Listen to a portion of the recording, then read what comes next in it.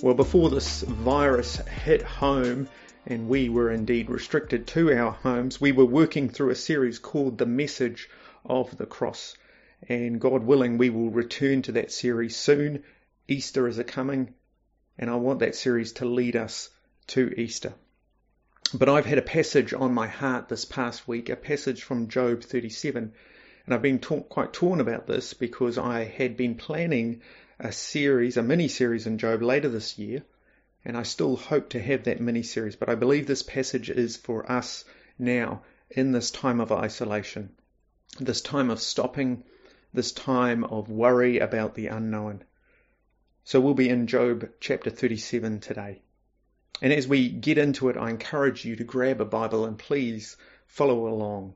We'll be in Job chapter 37 and verse 5. Now, obviously, we are coming into the book of Job quite late, and I do need to set the scene. Job, if you don't know the story, has had several terrible events to him. He has lost his wealth, basically all of it. He has lost his children, yes, all of them. And to top it all off, he has lost his health, very nearly all of it. He just has his life. And so he has lost his wealth, his children, his health. This is his situation, and it is terrible.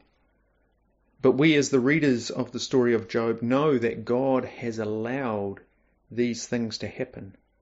God has allowed them, but the devil has done all of them.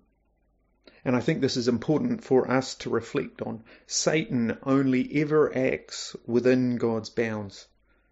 The suffering that Job is experiencing is terrible, but it is also limited.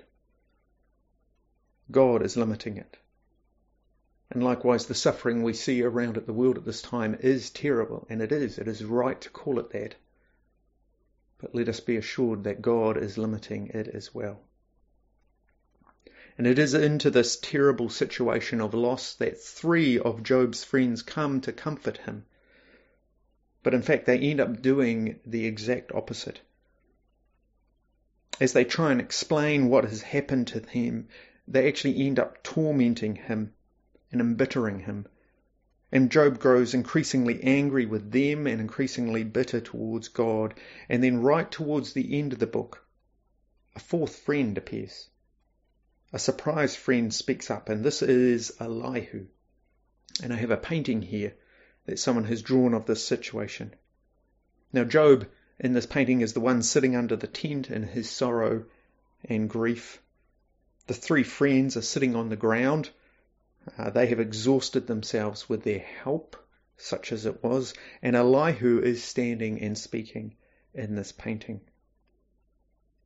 And as a fun fact, Robin and I had considered calling our son Elias Elihu.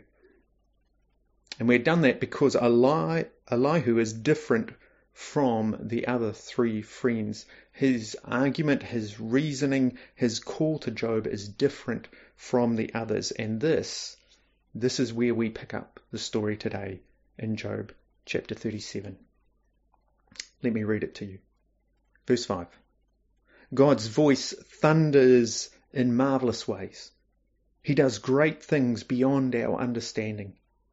He says to the snow, fall to the earth, and to the rain shower, be a mighty downpour, so that everyone he has made may know his work. He stops all people from their labour. The animals take cover, they remain in their dens.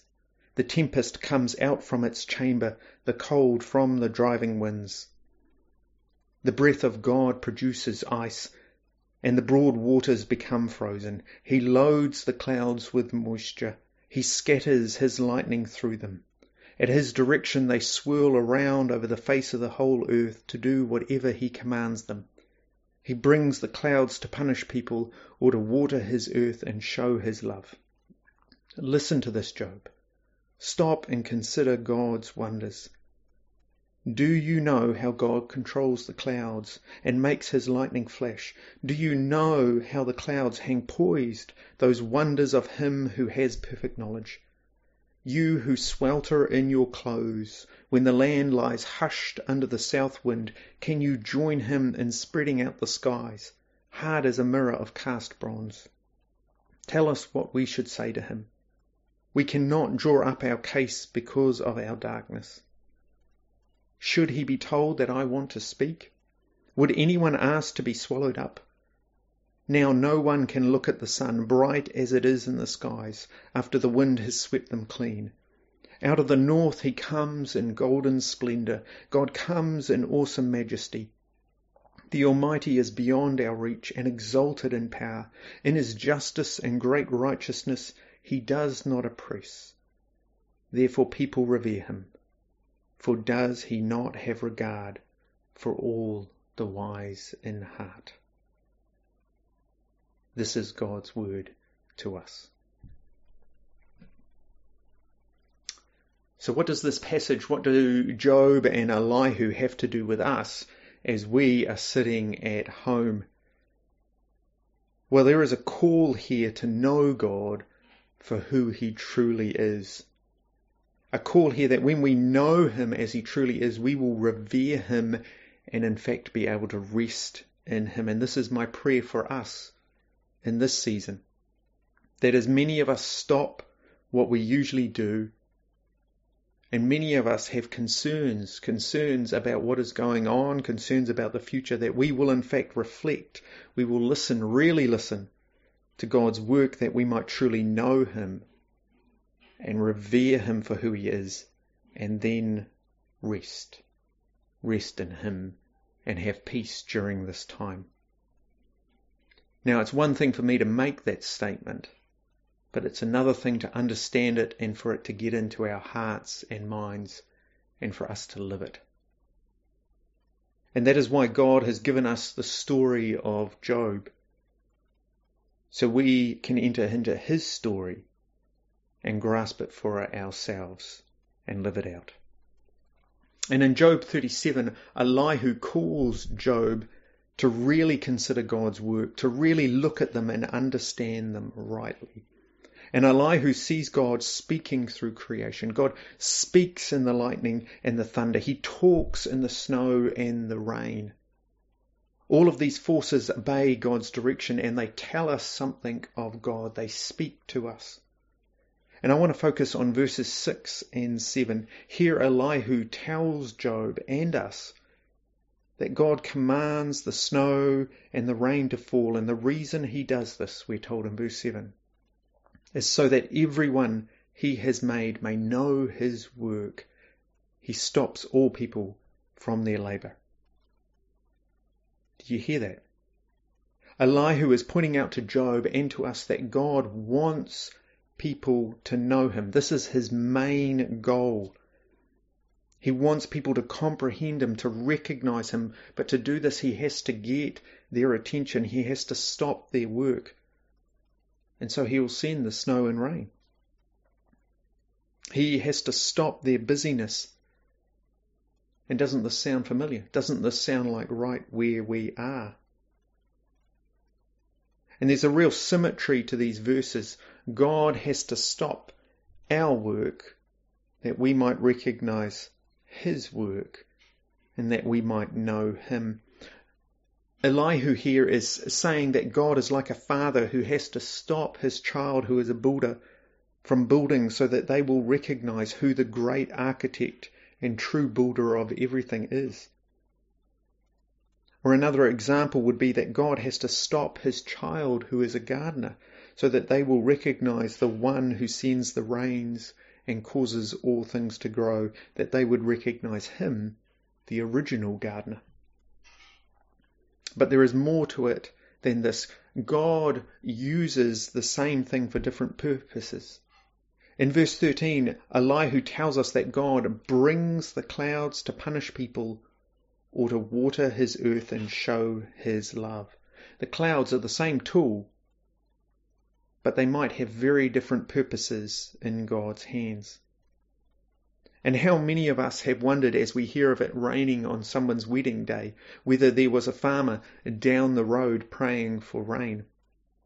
And there is some value to that question because it asks what God might be doing. It suggests to us that there might be a bigger picture and God might have more going on than we can see. As it happens, we need some rain here in central Hawke's Bay and have just been blessed with some. And I'm sure there are some happy farmers, but I imagine at this time of being trapped at home, there might be a few parents feeling a little punished with their children. But the question is, can we discern what God is teaching us? Can we discern what God is doing in us and in other people? Because he is likely doing many things all at once. He might be discipling on one hand and blessing on another. And in verses 14 to 22, Elihu gives Job a list of things that Job doesn't understand about God. Does Job understand how God controls the clouds? Or spreads out the sky or has directed the sun? Well, no, he doesn't. And we might have more of an answer than Job with our scientific developments, but even now we are limited. The more we understand of the working of the cosmos, the more we realize how much more there is and how much more is beyond our control as well. Yes, we might know about atoms, but that doesn't mean we're able to control them too much better. Just because we know how large and hot the sun is does not mean we know how God controls it. If anything, it might mean we have a better appreciation of the greatness of God's power. And this leads to Elihu's conclusion in verses 23 and 24, where he says, verse 23, "The Almighty is beyond our reach and exalted in power. In his justice and great righteousness, he does not oppress. Therefore, people revere him, for does he not have regard for all the wise in heart?" Elihu's final words to Job are a call to trust God, to revere him as bigger and better than Job. To let God be God in controlling the snow and the rain, the things Job doesn't understand, but to trust God in his righteousness and goodness, the things Job can understand. Elihu here is calling Job and calling us to hold on to what we do know for certain about God, that he is good and always does justice, even when we can't see or understand his working. Elihu is calling Job to humble himself before God and holding on to what he knows for sure about God, and to sit with wonder and trust with the things that he does not understand. And Elihu is right. Holding on to those things, the things we know for certain, and the wonder at God's majesty, and trusting him with the things that we don't understand, that is the place of truly knowing God. It is the place of resting in his steadfast love, even when we are in a storm. It is the place of having peace, even when there is a war going on outside our house, or we have cancer inside us. It is the place we are called to as well. And thankfully it is the place Job ends up at. Because after Elihu finishes speaking, God turns up. He turns up in a whirlwind, we're told. He appears before Job. And God builds on Elihu's case for the next 4 chapters. God questions Job. In a sense, God almost shows off to Job, but he's calling Job out, saying, Job, can you do any of the things I can do? Job, can you control the weather? Job, can you control the wild animals? Job, can you do even just one of the things I can do? And after 4 chapters of this, when confronted again and again with God's greatness, that Job recognizes, he truly grasps who God is. And he says in the final chapter, verses 2-6, I know that you can do all things. No purpose of yours can be thwarted. You asked, who is this that obscures my plans without knowledge? Surely I spoke of things I did not understand, things too wonderful for me to know. You said, listen now, and I will speak. I will question you, and you will answer me. My ears had heard of you, but now my eyes have seen you. Therefore I despise myself and repent in dust and ashes. You know, Job never knew exactly why he suffered. But he'd known from the start it wasn't because he was sinful, and he was right. God vindicated him in that regard. But Job did have to have something to learn of God, something that he'd gotten wrong. And thankfully learn it he did, and learn it well. But will we? Will we learn from Job? Will we learn what he learned of God? And I've got 3 points I want to leave us with today. And I'm going to put them in least important, if I can say that, to most important. They're all important, but the final point is the main point. So firstly, let us pray for our community and nation in this time, that as their hands are stilled, that their eyes and ears would be opened to what God is teaching them, because God is using this time. Now I realize we don't have snow or rain keeping us inside, but God has allowed it, hasn't he? He has. He is using it to discipline and to bless. He is using it to draw people to himself. God wants people to know him. And let us pray that this may be a time when many people's hearts and minds will be open to their weakness and need, but open to God's kindness, richness and strength for them. Church, we are approaching a unique Easter, an Easter where we won't be able to gather together, but let us pray that it will indeed be a special Easter, where people hear of Jesus going to the cross for them. So please be in prayer for our community and nation, that as they stop, their ears and eyes will be opened to God, the one who wants them to know him. Secondly, let us not waste this time. God can use the same tool for different purposes, and I'm sure that is true in this situation in our lives. While I pray that God, through his Holy Spirit, is convicting and calling many non-Christians, let us also be people who ask what God is doing in us, what the Holy Spirit is doing in us, what he is teaching us. And I want to raise some suggestions. I want to offer some possibilities for you to consider. Over this time, is God highlighting an idol in our lives that does not belong? What is causing pain currently in our lives? Where are we turning to for joy? Because either of those are often where we find our idols. Secondly, is God showing us a habit or practice in our marriage that is causing division? Husbands and wives, you're spending more time together. What's going on? Is there something that God is highlighting that does not belong? Or if we are parents, what is God teaching us as we care for our children, as we possibly feel trapped with them?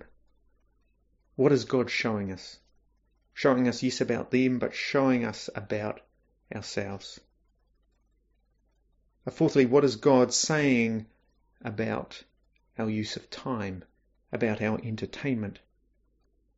Is it more escapism and avoidance than actual rest? And lastly, is God using this time maybe to identify a fear or anxiety in our lives which overshadows Him, which is greater than Him. 5 quick suggestions, but I'd strongly recommend that wherever the rub is in our lives, that is where we should be listening. Wherever the pain is, that is where we should be looking. That is where God is speaking to us and His Holy Spirit is working on us. Brothers and sisters, let us not fill this time with Netflix and news and miss the voice of God. Those things are not wrong. Netflix and news. They're not wrong unless they are drowning out God. Are we listening? Are we seeking what our Maker is teaching us through this time? Let us be a people who do not waste what He is doing, who do not waste what He is saying. And lastly, let us learn from Elihu and Job and let God be God so we can rest in Him. And this really is the main point, and it is the hardest thing for us to do. Our struggle from the beginning of the Bible is that we have questioned God's goodness to us. That was the serpent's question in the garden. And there are many times in our lives we don't understand events. We know they are in God's hands. We know how He has allowed them, but we can't see why. And yes, we should try and work out what God is teaching us, but there are times we just don't know. Times when we just don't know. And as we enter this time of fear and panic, this time of worry, this time of people looking to the future and being concerned about it, I pray this will be a time that we will recognize who our God is. A time where we will be willing to give up our control because we recognize He is in control. You know, Job never knew why he suffered. He never knew the heavenly reason that God allowed these events. But in the end, he learned to let God be God. And then to trust Him, to rest in Him. This change was, as he described it, going from hearing about God to seeing God. And for Job, seeing God, truly knowing Him, changed Job. It changed what he was asking for and what he was seeking. It humbled him. You and I hope, will never have Job's experiences, his loss and grief. But we will have loss and grief in our lives. You and I are unlikely to have God confront us in a whirlwind, but truth be told, we don't need Him to. We don't need Him to because Jesus shows us God. In the cross, and yes, I'm connecting Job and the message of the cross here, we see supremely who God is. We see a God who is so much greater than us, but who indeed bends down to us. We see a God who is perfectly just and yet would fulfill justice for us on the cross. He would pay the price for our sins that we cannot pay. We see a God whose designs, whose plans are not our own, but they are good and they are to save us. This is our God. His ways are so far above us, and yet He is the God who has come down and served us, because He is good, amazingly good. And it is when we see God like this that we revere Him for who He is, trusting in His proven character, even when we can't see and understand. We let Him be God, and then we can rest. Really rest that come what may, come loss and pain, God has us, He holds us, and He is for us. Will we let God be God? Will we know him for who he is? Psalm 62 teaches us this, saying, "Yes, my soul, find rest in God.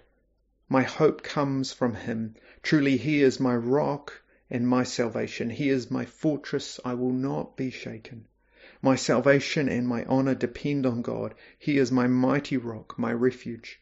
Trust in him at all times, you people. Pour out your hearts to him, for God is our refuge." Yes, brothers and sisters, trust in him at all times. Pour out your hearts to him, for God is your refuge. Let's pray together. Almighty God, thank you for the story of Job, and thank you for his friend Elihu, who are so instructive to us that as we face the unknown, as we face uncertainty and worries and fear crowd our lives, and we have many questions, there is no question about you. We look to the cross and what you have done in your Son for us, that you have loved us with an amazing love, a love that we would never plan or never design, but you have done it. For this is who you are, so far above us, but you have come down to redeem us for yourself and to bring us to yourself. Help us to rest in you now, to rest truly in you, that at this time, as much as we don't know, we know you. I pray this in the name of your Son, our Saviour. Amen.